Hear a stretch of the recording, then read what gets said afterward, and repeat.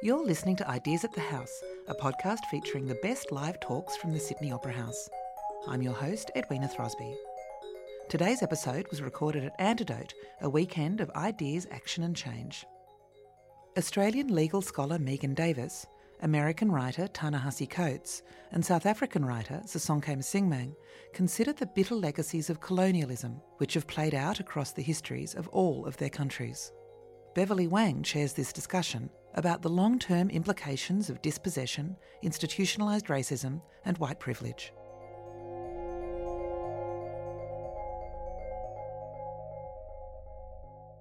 Sisonke Msingmang is a South African who writes about race, democracy and justice. She divides her time between Perth and Johannesburg, and she is the author of Always Another Country, her memoir.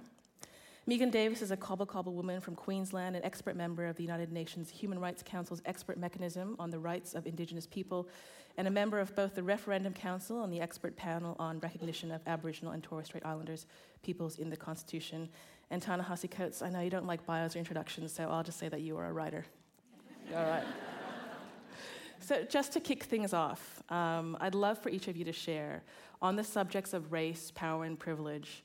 What are the persistent questions that keep you up at night? Megan, since you're closest, go for it. Well, obviously, from a domestic perspective anyway, I've been involved with the constitutional recognition process for about 8 years, but for the bulk of my academic career. The big questions, I suppose, that keep me up at night on race and is I guess, how we are able to get structural reform in this country for Aboriginal and Torres Strait Islander peoples, some form of substantive recognition, in the absence of any real understanding in Australia of Aboriginal history. And so, you know, the exigency of reform is inextricably linked to Australian history, and unless you're a student of Australian history, it's very difficult to understand why people might be making claims for substantive rights, you know, not to be recognised in a symbolic way in the Constitution, meaning some sort of adornment or plaque in the Constitution that says these people were here, we killed most of them, but they're still here. You know, that keeps me awake. Yeah. You know, what are we going to do to push this forward so that we can actually begin the process of reconciliation, because we're not in it at all. Mm-hmm. And how we start the process of settlement. And you say that we're not in this process at all, despite the many years that you spent working in it. You feel like it hasn't... No, but I think that there's lots of reasons for that, yeah. including the very kind of contrived way in which the reconciliation process was set up in the first place. Mm-hmm. You know, it was set up because Prime Minister Hawke couldn't deliver on land rights or a treaty, so he passed a statute legislating a reconciliation process. That went on for 10 years, and then at the other end, all of the proposals were rejected. Today, reconciliation is just about reconciliation action plans. Mm-hmm. You know, they're about job covenants with corporate Australia. Australia has wholly skipped the truth and justice part of reconciliation, and Australia thinks it can just move to reconciliation, but it can't. And it can't because we're not even at the starting gate, I think. There's been some forms of truth-telling through bringing them home and the Royal Commission into Aboriginal deaths in custody, but we're really not at the gate yet. So that's the conundrum for you. Yeah. How about you, Ta-Nehisi? I mean, I guess to be blunt, whether white supremacy will destroy the world or not. Mm-hmm. That sounds very high-minded and like abstract, but I'm from a country that was founded on white supremacy. That would not exist without it, without, you know, as is true here in Australia, the destruction of the native inhabitants and the purchase, enslavement, and exploitation of large numbers of Africans brought over. This was an enormous sense of wealth in America. In 1860, when we had our Civil War, this represented somewhere on the order of something around $75 billion in wealth in today's dollars. 60% of our exports in 1860 were derived from cotton. The 4 million enslaved Africans were the largest source of wealth, the largest asset in America, period, but also greater than all the other sources of assets put together. So tremendous amount of wealth. We had a cataclysmic war, and that wealth was effectively liquidated, if it's fair to talk about human beings in that way. And the country never quite recovered from that. White people in America have never quite recovered from that.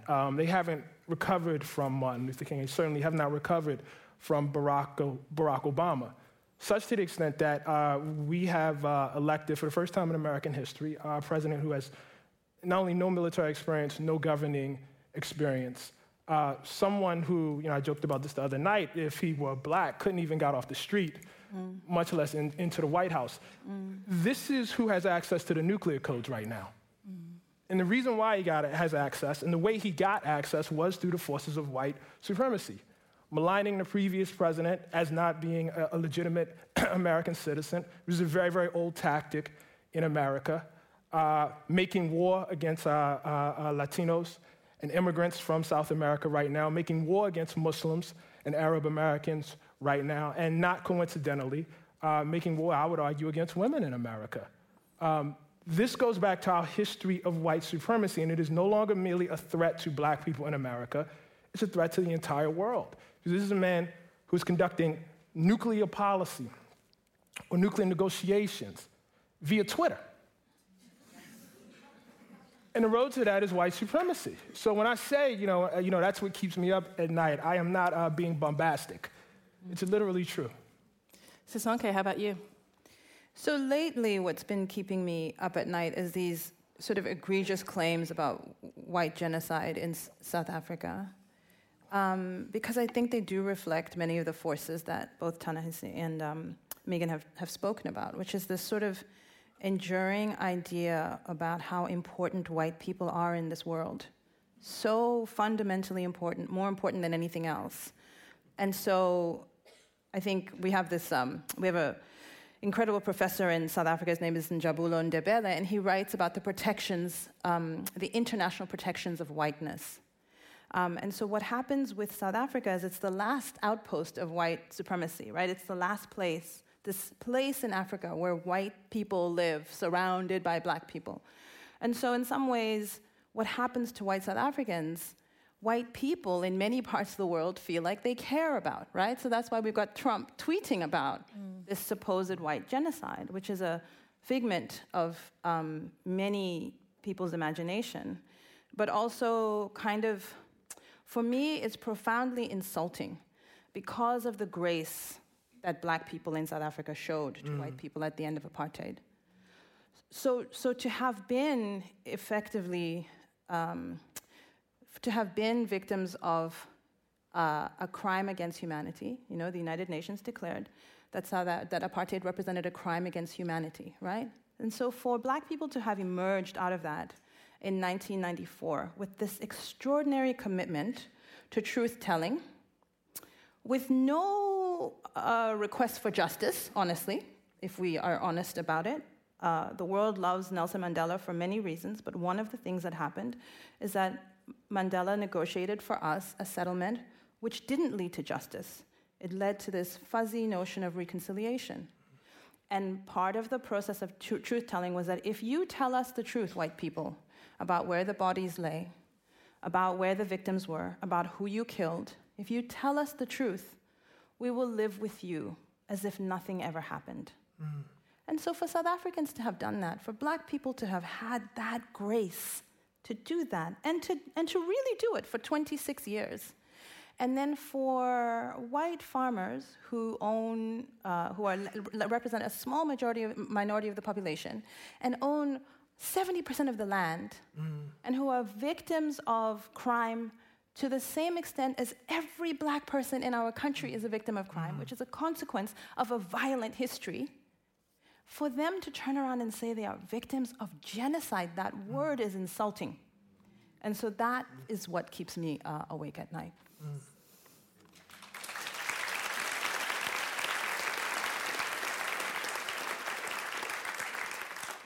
Thinking about the founding of these countries, but in particular, I guess, the Australian and American contexts, right? There's the history of the founding, and then there's the mythology that gets wrapped around it.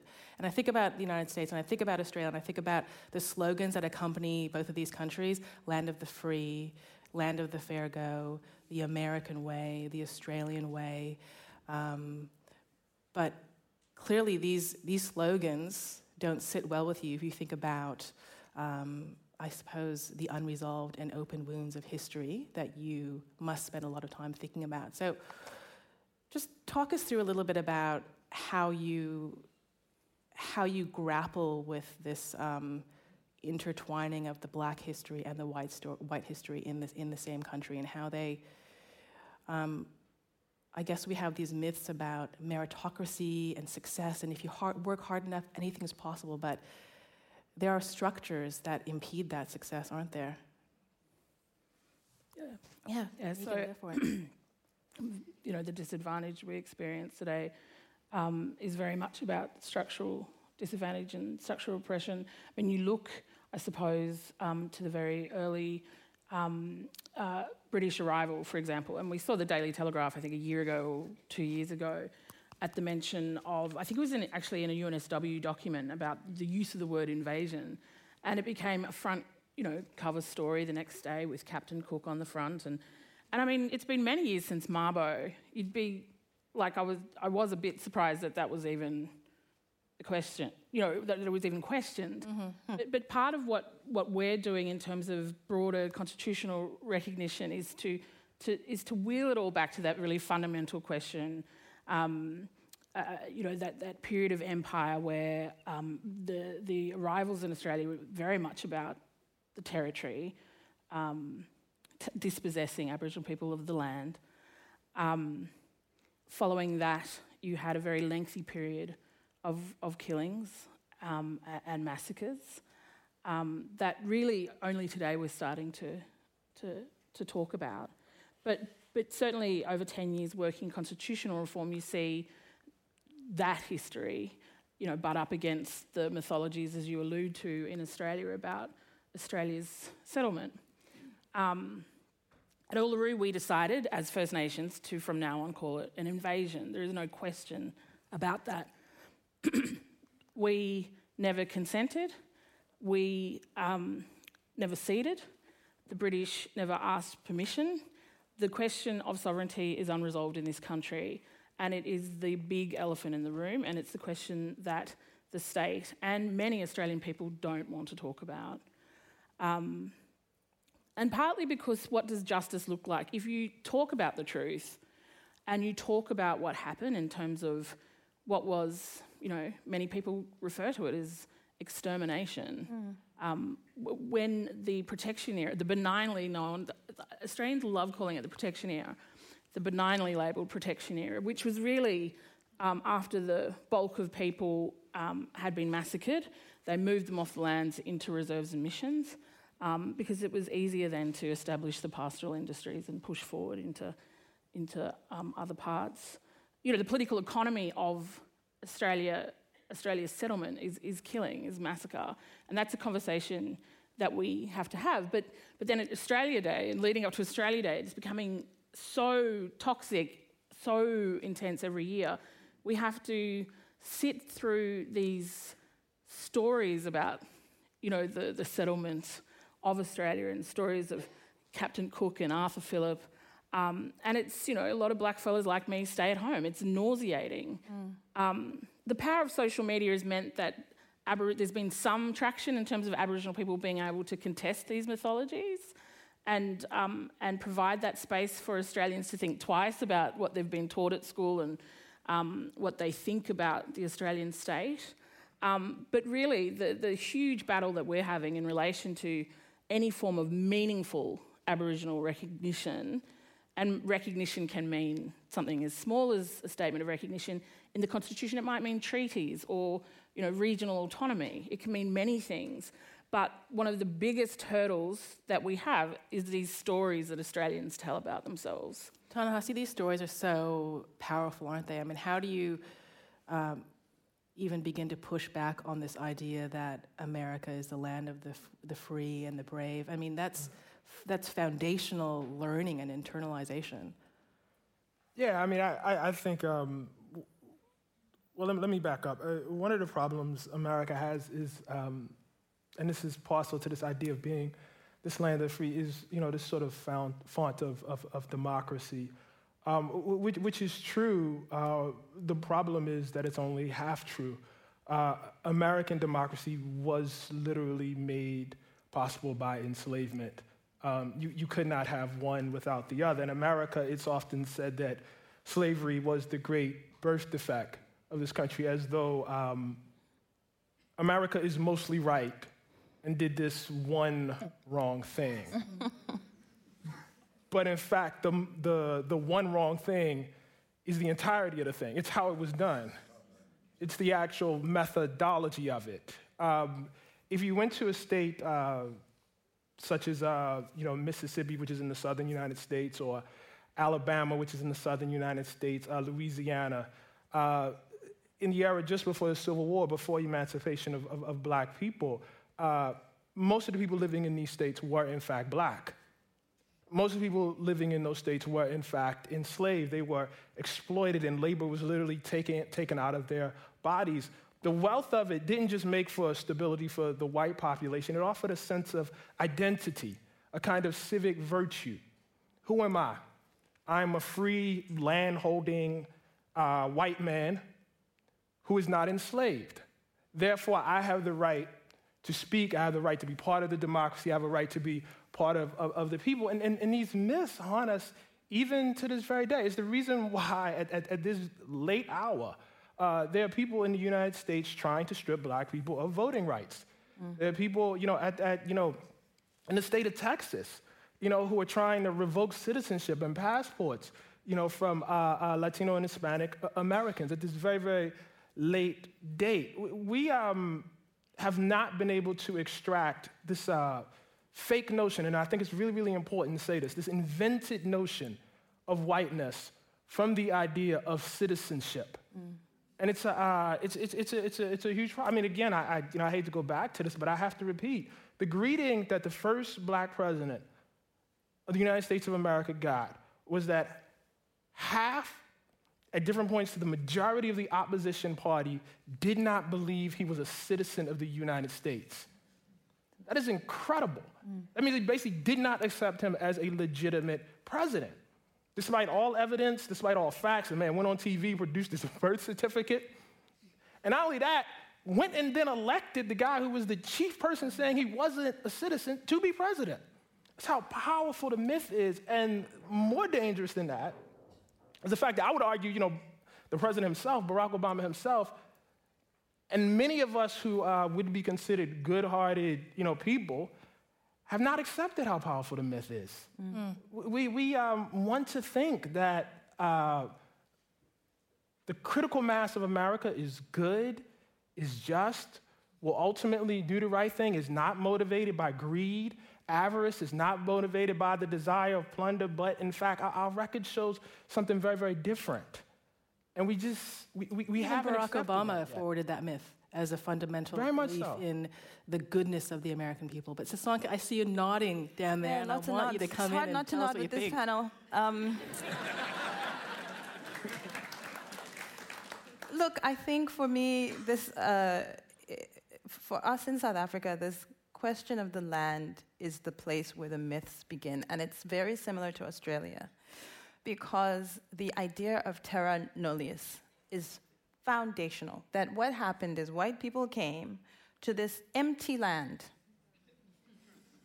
And in South Africa, it's quite a trip, because in 1652, this guy called Jan van Riebeeck is sent by the Dutch East India Company to set up a trading post. So they say to him in Amsterdam, they say, we're not colonizing this place. We're just putting up a little trading post because there's all these ships going around the Cape of Good Hope. And so what we're going to do is you're going to have a few farms and make some produce and have a few cows so that there can be fresh provisions for the boats, right?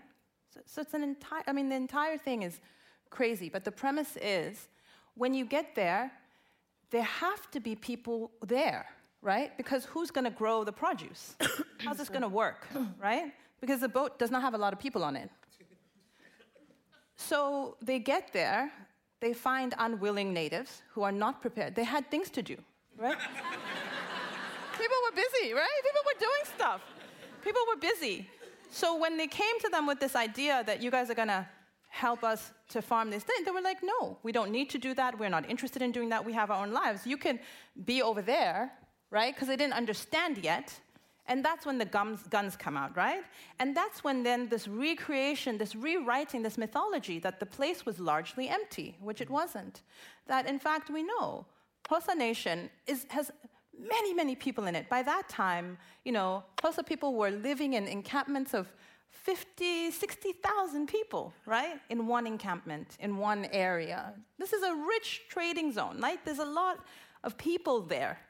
And if you look at the archive, if you look at the colonial archive and what they're saying about their encounters at that time, we have the reality, which is that Europeans are encountering large groups of Africans, and as they encounter them, they're scared of their numbers. So they're talking about the fact that there's so few of them in relation to the many black people, the hordes. They refer to them as hordes. And yet somehow there's this enduring mythology that what they found was an empty land, right? So it's not just a myth. I think what's really important to think about when we talk about this foundational stuff, whether it's America, whether it's Australia, whether it's South Africa, is that it's not just a myth, it is a deliberate act. There are decisions, because myth makes it sound like it kind of evolved over time, accidentally. Like somehow we arrived at this place where people think that, that believe in American exceptionalism. No, there's a very clear way in which these ideas have been constructed because they suit particular interests. And in the case of South Africa, it's propaganda. That's the word. It's propaganda. Because what interest does it serve to talk about the land being empty? The interest is that you can then take over that land. You can own that land. And then we can now have a debate about the legitimacy of people who stole land and say it's really their land. And this crops up time and time again, even to this day in 2018, with all the evidence that we have, that all the places where black people were, where they were living, it crops up time and again. This land has been in our family for generations. It was empty when we got here. So these myths exist for a reason, and so it's not simply a matter of educating people to know different, because if it was about education, then all the data that we produce, all the arguments that we make would be convincing, and then the myths would disappear. So they exist because they hold up the societies in which we live. They hold up whiteness, they hold up patriarchy, they hold up all these things, and they benefit certain people. Let's talk a little bit about the idea of reparations, recognition, land reform, all the different terms that we can use to discuss trying to right these wrongs of the past. Megan, in Australia, as we well know, the statement from Uluru, which pushed for a constitutionally enshrined voice to Parliament for Aboriginal people, was rejected out of hand.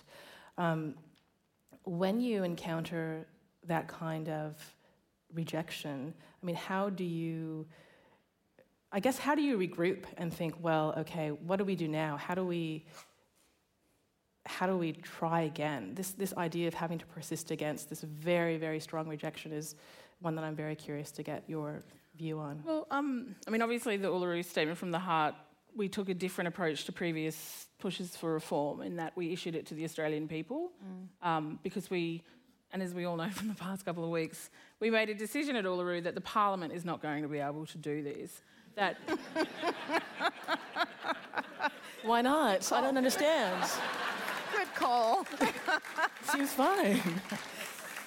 that we were going to need help to convince politicians because they're ultra-conservative political elite. And these days they're just not interested at all in Aboriginal issues and certainly not in addressing unfinished business between First Peoples and the Australian state. So we deliberately, we uninvited the Prime Minister and Opposition Leader, caused a minor diplomatic incident, and decided, look, we're going to present this statement to Australians because they're the ones that have to help us achieve these reforms. Because, we go to these festivals, we talk about this stuff all the time and everybody nods in agreement. But when the time comes to get some help to push these reforms, nobody's there. Everyone's like, I thought we were going to fix it today in this room in the 33 minutes that we had left. I don't know. Or it's I'm going to sit here and nod, but really the only way you're going to get this up is for the blacks to be unified. I mean, that's the thing that we're struggling with now. Absolutely. Every Aboriginal person has to be unified. That's right. There can be no tension, there can be no disagreement. But white people all disagree with each other. Yes, exactly. But I'll just park that for a moment. Okay. So we knew the Parliament is incapable of doing this. So after Uluru, it was said to us, just leave it to the Parliament now. And we were like, you can't. These people are incapable of reform. But we do in multiple areas in Australia. We live in a reform inert era. They are incapable, whether it's climate change or productivity, or they are incapable of reform or vision, for that matter. So one of the things that did happen after Uluru was there was the rejection, but not much later, Turnbull put the voice, the Uluru outcomes, into the terms of reference for a Parliamentary Joint Select Committee. And that was done because many Australians have stepped up to the plate and supported us in that reform. We've heard it came up in micro-polling, that it came up in electoral offices where people were like, that seemed like a pretty fair reform. Why have you just rejected it without discussing it with us or debating with us? So, in fact, the Joint Select Committee's interim report came out 3 weeks ago, and the bulk of its work for the rest of the year is what does this voice look like and how are we going to get it to a referendum. So are you encouraged by that? Yeah. Yeah. Because, these things never come easily. Yep. But in terms of just the tail end of your question around reparations and compensation, these are the big questions we really haven't had conversations about in Australia. And you heard for many years, for 8 years, don't raise reparations, don't raise money, don't raise compensation, don't alarm the white people, because they won't support it. And I've no doubt that's behind the political elite's preference for symbolism, for a token gesture of recognition. But at the end of the day, if the voice is set up and the voice is functioning and Australians get used to First Nations, so nations being the voice of their communities, not the special envoy, then eventually we will see the creation of this commission, this agreement-making commission, that involves truth-telling, but will involve necessarily conversations with Australians about what it looks like, about what reparations look like. Ta-Nehisi, when you come to Australia and you hear someone like Megan describing the obstacles that Aboriginal people face in getting recognition and getting dialogue, what do you think? I think y'all are ahead of us. Really? Oh, yeah. I mean, it's a lot that's familiar, for instance, the don't raise it, but it's seen as so far beyond the pale. And what is deeply sad is reparations is not, for my money, one way forward. It's actually the only way forward. We have a very, very simple problem in America. There is roughly a 20-to-1 wealth gap. That means for every nickel a black family has, your average white family has roughly $1. This did not appear by myth. Go ahead. Sorry. Oh, just in the case for reparations, you write about how John Conyers, a longtime congressman, now resigned because of sexual harassment allegations. Yes. He had a bill where he was proposing continuously studying reparations. Where's the future of something like that? I mean, we can't even get a study. And we probably will not get a study. The deep problem with reparations in America, I think, goes back to your last question. It's not the money. It's not getting the money to or the wealth transfer. It's the fact that reparations deeply undercuts the myth of America itself. Again, as you asked, this question of this country, land of the free. Original font of democracy. What does it mean? Not just to confess that you are, in fact, built on slavery. Everything about you was made possible through slavery, that you have no culture without slavery. You can't imagine America without Aretha Franklin. You can't imagine America without Louis Armstrong, without hip-hop. You can't imagine American cuisine without black people cooking in the kitchens. America is literally unimaginable across the board, culturally, economically, politically, everything. Our most popular novel, Gone with the Wind, it's a white supremacist novel. Our first great movie, Birth of a Nation, is a white supremacist movie. It is at the core of the country. And if you give reparations, you necessarily admit this. And this goes against all of the mythology, and it has great repercussions, not just for black people in America, but for instance, when America wants to wage war on another country and wants to talk about, expanding the rights of the free, how can it do that when it's just admitted that, in fact, we were founded on slavery? So it's a question of morality. It's a question of founding myth. And so to give reparations to black people would require a profoundly different America. It would have to think about itself. It could no longer be a place that imagines itself as above the human experience, a republic of gods. It would be shattering, wouldn't it? Yeah, I mean, it would be humbling. Yeah. It would be very, very humbling. So, Sonke, what about in South Africa? I mean, land reform is a live conversation at the moment. I mean, South Africa is interesting because we're the majority, right? Black people are the majority. It's our government. We elect a majority black government. We've done so for the last 25 years. Of course, the wealth remains in the hands of the white minority, but we have political power, and that has some meaning. And so, but we hedge around managing white anxiety, both within South Africa, but because of the connection between the protections of international whiteness that I spoke about earlier, what happens is white anxiety within South Africa spreads to the global markets, right? So from the very beginning, the South African negotiated settlement was about managing white people's anxiety about what they would lose when apartheid ended. One of the things they were worried about losing was the political power, but the thing that they were really worried about losing was economic power, was their way of life, their privileges. And that hasn't happened, right? Because we extended ourselves, forgave them. But what we really did more than forgive them is that we made the truth and reconciliation process, and this will be interesting for Australians, we made the truth and reconciliation process very narrow. So the reason why apartheid was a crime against humanity is because it was a crime against every single black person who lived in the country. It was an affront against us, right? You couldn't drink at the water fountains, you couldn't live in this area, you were issued a passport for a fake country. We talk about fake news now. South Africa created fake countries, these Bantustans that were not real, figments of the apartheid imagination to say black people belong in tribes that black people had not lived in or belonged to for many years, right? So because of the way that apartheid affected every single black person, it was a crime against black people, it was a crime against humanity. In the TRC process, what we did was we defined crimes as families that had specific human rights violations against them. So what it meant was the hearings and the national process was about forgiveness if someone had been murdered by the police, if someone had been executed, if there was a death or a body or an abduction, which is a much narrower set of people than every single black person who was affronted by the crime of apartheid and who suffered economically as a consequence of apartheid, right? Because there was job reservation, et cetera.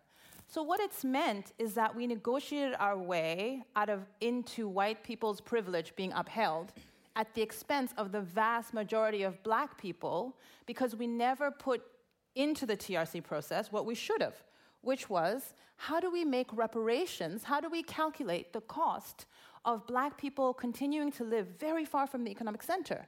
That's what keeps black people in South Africa poor today, right? That you have to spend 60% of your salary every month just in taking transport into the city, because black people were deliberately moved far away so white people didn't have to look at them, right? So these are the inequalities that are entrenched, that are economic, that are a consequence of apartheid, which we never dealt with because TRC, we focused it narrowly on the trauma of your body being beaten, but we were not interested in opening it up too wide because we didn't want the international community, white capital, to be nervous about what that would really mean. If we did proper reparations in South Africa, it would have been it would look like a different country. And so that's what we deliberately excluded from the frame. And this is the problem with reparations in South Africa. So it's a black government, we have political power, but we remain very much hostage to international sentiment, the sentiment of the markets, right? The market guy is so moody, right? And he has the market guy has a particular view on black governments and the capacity of black people to manage money, the wealth of white people in a country like South Africa.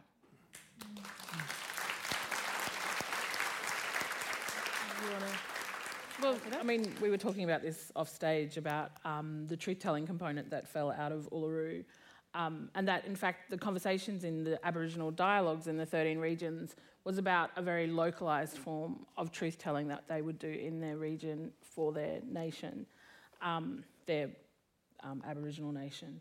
But since that some of those conversations have been hijacked by political elites and black elites who are calling for royal commission.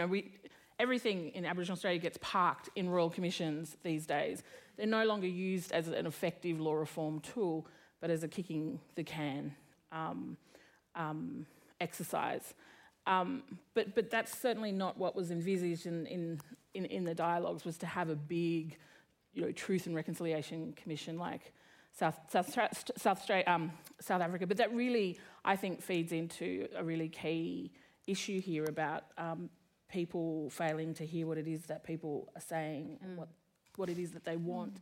There's an American scholar called Jill Stauffer that writes about ethical loneliness and how, this failure to hear what people are trying to say haunts sites of reconciliation. And I think that's very much what's happening in Australia.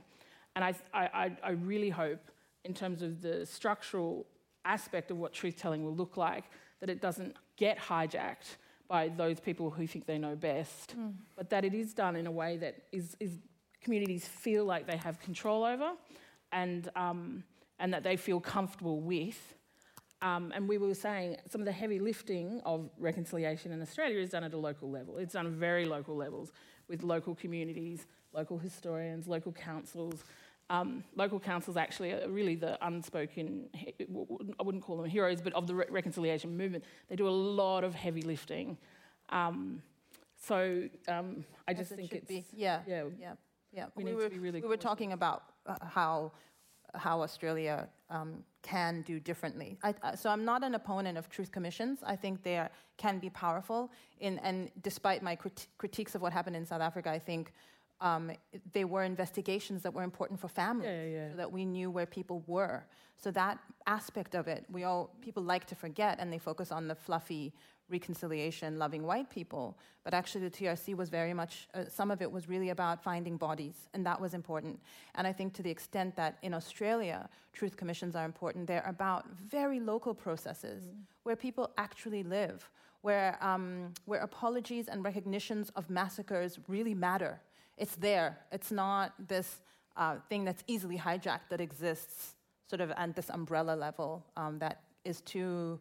It's dodgy. And it's interesting because I was saying to Beverly, there's one thing that really resonated through the constitutional reform process, and I used to follow, your tweets and some of your writings about people's responses to your book, and people would say in book reviews, "Where's the hope? You're too pessimistic. Give me some hope."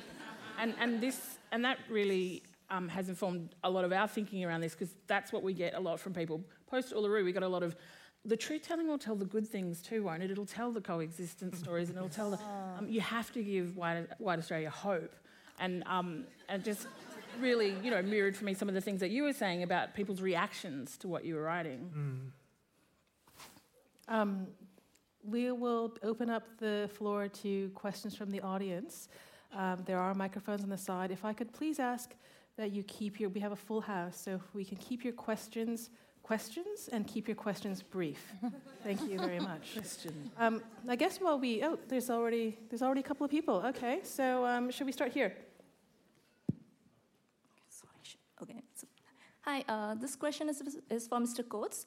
I would like to understand your thoughts on American imperialism and the war on terror, which many of us from the global south see it as another manifestation of America's racism towards the rest of the world, and mostly the global south. And we also found it difficult to reconcile the fact that a black president could continue with this policy and drop bombs in, I think last count it was about 7 countries, which are all based in the global south, and kill so many black and brown bodies. So I would like to understand, how do you kind of take that sort of a racism, which is kind of more obviously impacts not America, but countries that I belong to? Yeah, I mean, it's pretty easy, actually. I don't mean pretty easy in a good kind of way. It's pretty easy. The same way a black president could be head of a country and watch as black people in that country still suffer under some of the very same racist strictures that would have impeded his wife and his children. Barack Obama is a symbol, and his greatest power is probably in his symbolism as a black president. The reasons why bombs are being dropped across the world and why America makes war across the world is systematic. It's part of the very idea of what America is. Oftentimes, there was this whole debate, not before Barack Obama was elected, but certainly afterwards, about what the value of a black president was. And I always thought that what we had to do was think a little bit about what kind of black person could be president of the United States. Before, when we didn't actually think it was possible, it was this sort of abstraction, like you would see it in comedy and films, because nobody actually believed it could actually happen. But there are limits to what America actually is. There are things that America does that are deeply, deeply troubling for people like us. When we read about, for instance, when I read about drones circling above and terrifying children, and I think back to being a kid and how I was living in a relatively high crime area, and the helicopters would circle above. And we knew, that meant that the cops were coming, and what cops did in black neighborhoods, and the similarities between those things. The absence of legal process for who can be killed and who can't be killed. When you see that sort of thing, and then you look in your communities and see the police doing the exact same thing, to black people in those communities. A black person who wants to be president of the United States has to actually be okay with exercising that kind of power. That's the deeply tragic part of it. The questions of American power go much deeper than actually, what your personal identity is. Barack Obama is still an American. And worse still, or maybe not worse still, I guess this is just a fact, black people are Americans. Black people are, in fact, arguably the oldest Americans, or next to the oldest Americans, next to the Native Americans.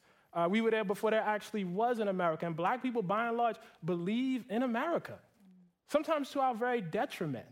I think one of the exciting things about me being here, and one of the things I'm looking forward, to doing over the next few years, I spent a lot of time writing about black people in America and trying to, understand black people in America, which is a job in and of itself, but exploring those connections, for black people here, for instance, how you guys even define black here, which is very, very interesting, and how people of color, are defined across the world, and what those connections are, and how we can, work together beyond these strictures of nation.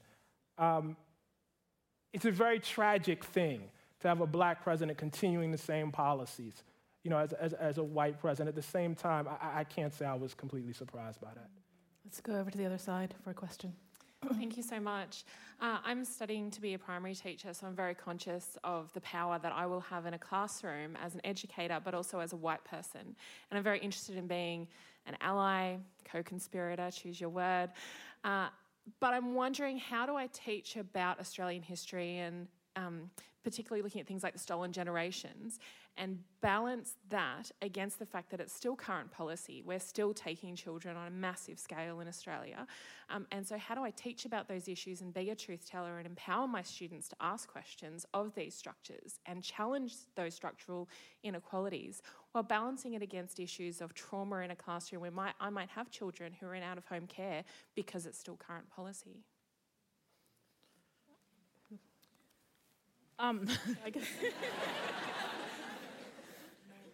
I'm the chair of a current New South Wales government inquiry into Aboriginal child removals and out-of-home care. So I'm kind of limited in what I can say about that, except to say one of the things that we obviously find in our work, looking at a cohort of about 1,152 child removals over a one-year period, is a very clear connection between those children and young people and the history of removals of their parents or grandparents or great-grandparents. So that you referred to, I think, intergenerational trauma, which I think is a really important issue that needs to be spoken about. A significant part of that is having Australians, including caseworkers, understand what the Aboriginal history of child removals, or the Aboriginal history of just reserves admissions, the Aboriginal history of compulsory racial segregation, why the compulsory racial segregation happened, the stories of the massacres and the killings. Like you can go all the way back. Being a history teacher, of course, is really critical then to being able to convey to those young people that much of what you see today, such as child removal policies, is influenced by those policies of the past. The problem I find in Australia is people do not believe that link. There's also that attitude that, oh, well, come on, can't they just build a bridge and get over it? There's also the important, I think, matter of being able to distinguish the removals during that protection era from the removals of today. It's done in a very different way and sometimes for different reasons, and it's important to be kind of nuanced and layered and textured about that. But I mean, I don't think they're inconsistent in terms of being able to teach your students about that or any other element of Aboriginal history. One of the things that I find today is that there's just so much information available. If you look at some of the histories of the frontier wars now, I look at Stephen Gapp's book, who I've been reading, the Sydney Wars. Like, they're really excellent historians in this country who are bringing out a lot of really important stories about just how terrible, just how serious the massacres were. They were almost, as Noel Pearson argues, a very mundane part of Australian life. The entire country's wealth is built upon the killing of these people and the decimation of these people and the removal of them from the land and the dispossession of their land. What's important in teaching that, of course, is that we are still yet to deal with that. We have not reckoned with that at all as a country. But it starts with the classrooms. So the expert panel in 2011, we did say to the Minister, maybe you don't do a constitutional recognition process. What we're hearing from white Australia and Aboriginal Australia is that Aboriginal history is not taught enough. We were in Longreach and pastoralists were saying all we know is the Anzac stories. We actually don't know our history, even let alone Aboriginal history. And that's not a very glamorous thing to go back to a minister and say, dump the process for 10 years and just have a really intensive 10 years of really excellent Australian history programs in primary schools and high schools. But it came up again in the Referendum Council as well. So one of the things I would say is there's a very beautiful, the Uluru Statement from the Heart is about 18 pages. The top page is the one that was read out, but in it is an agreed story of all the First Nations from across Australia. It's called Our Story, and it maps the phases of history, of Aboriginal history. It starts with invasion, goes to the frontier killings, goes to compulsory racial segregation, it goes right through to now. And it's a really, I think, every single region contributed, but I think it's a story issued by Aboriginal people at Uluru last year, and we're really keen for Australians to read it and see what the history looks like through our eyes.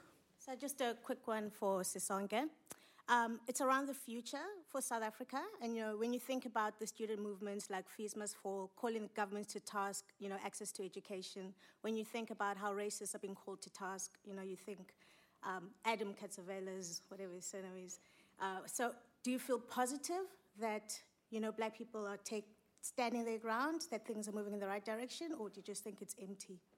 I think it's not about positive or negative, because acts of Black people standing up for ourselves and speaking out, we do that as we look at large institutional structures.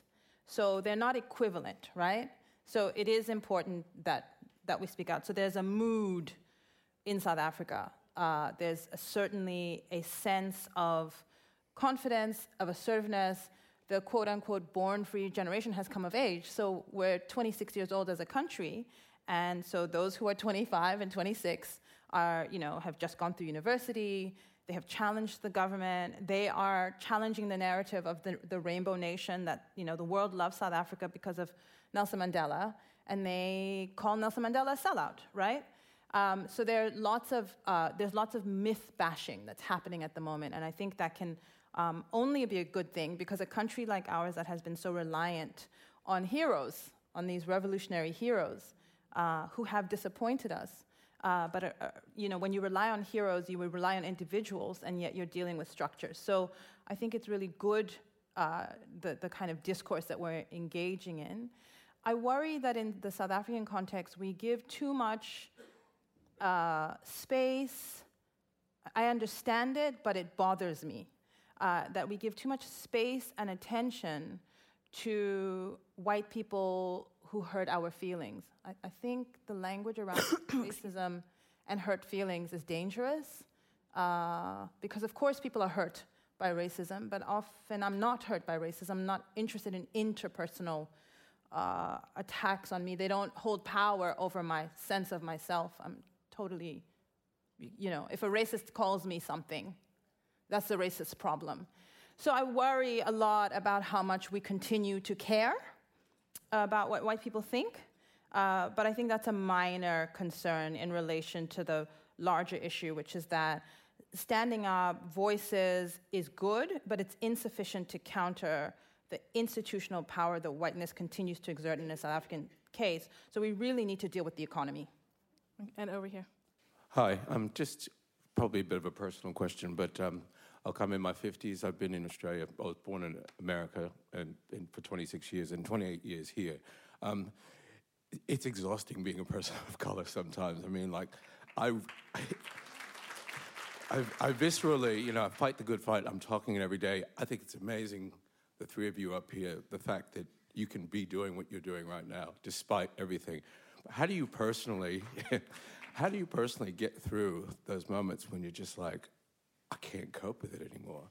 What do you do for your mental health? What do you do to get through it every day and get up and do what you do? Because it's amazing. Thank you.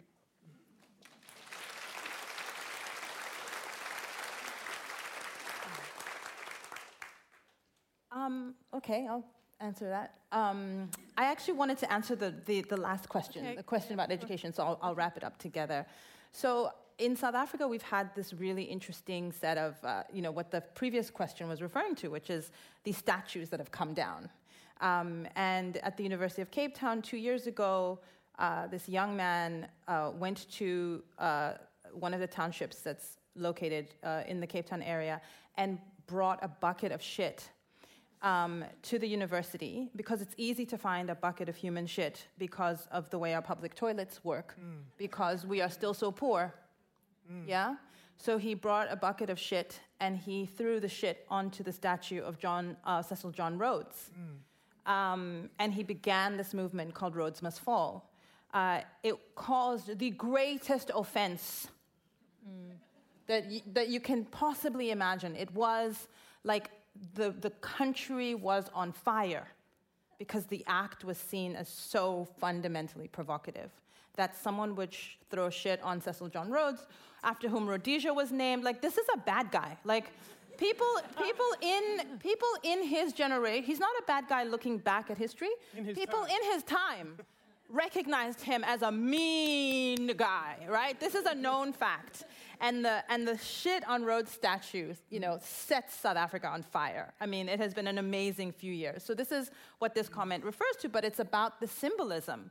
It's about this notion that Rhodes must fall. And so the slogan, the hashtag for young people across universities in South Africa was Rhodes must fall, hashtag Rhodes must fall. And what it meant was we must decolonize these institutions, that we have to change the face of South African institutions, which remain, University of Cape Town, Africa's best university, which is a very distinguished university, has 2 black professors. So this is, right? This is in a 2018 South Africa, right? A black country. So I think this is absolutely a great point about symbolism and how much it matters. In terms of the last question, I am a middle-class black woman. I have a very nice life. So I don't find it exhausting to be black at all. There's nothing in my life that is very difficult. My kids and I, we live 300 meters from school. I don't have to travel long distances. I don't wear hijab. I wear a headscarf if I feel like it. So my life, because of my class position, is actually pretty okay. So this is not to deny racism, but it is to say that I'm not troubled by my skin color, myself, that my experience, that I have room to breathe.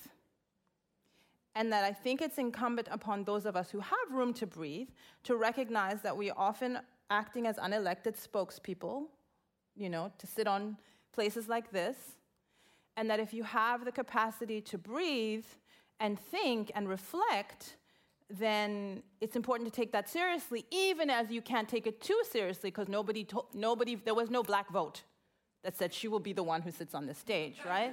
So you can't take it too seriously, but I think it is important to not overdetermine what it means to be black and living in Australia, because it's not horrendous for me. Ta-Nehisi, anything to add?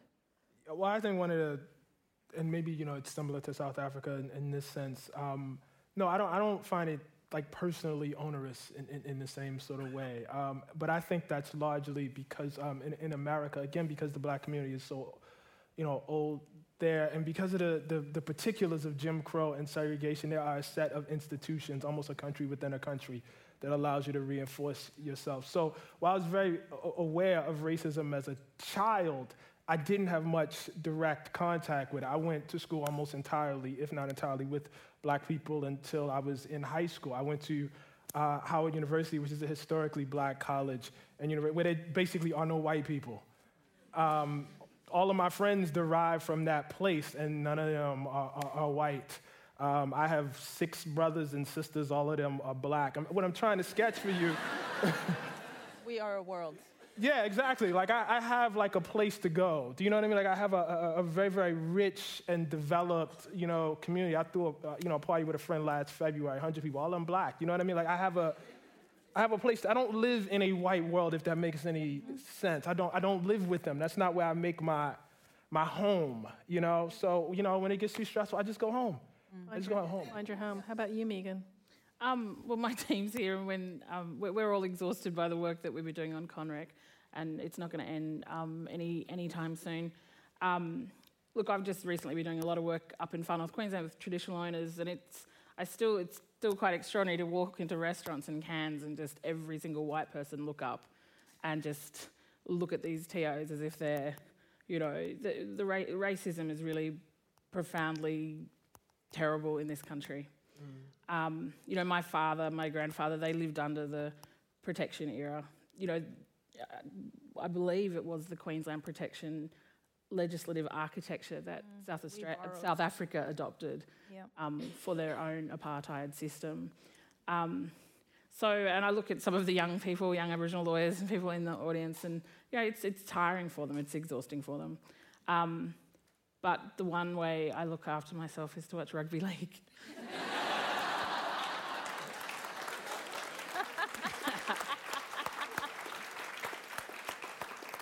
We'll wrap it here, please. A big round of applause for Sisonke Msimang, Ta-Nehisi Coates, and Megan Davis.